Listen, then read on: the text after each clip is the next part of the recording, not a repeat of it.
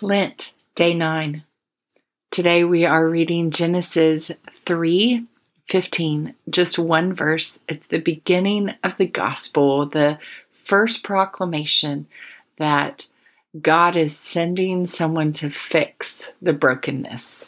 It says, I will put enmity between you and the woman, and between your offspring and her offspring. He shall bruise your head, and you shall bruise his heel. So that first mention of the offspring being at battle with one another.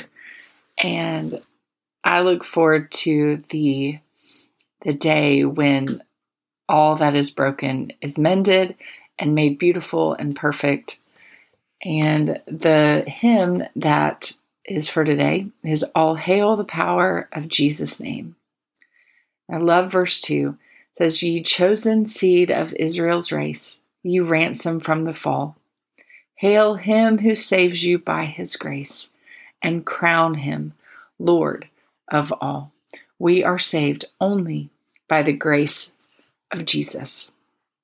Father, thank you so much for another new day to come and worship you and to hear from you. Pray that you would allow us to see the glimpses of you in this world. Jesus, you were prophesied from the beginning of time, even that you would come and make all things right, that you would heal our brokenness, that you would mend our ways, that you would perfect everything, because everything needs perfecting. The fall has affected all of us. And we look forward to the day when all things will be made new. In Jesus' name, amen.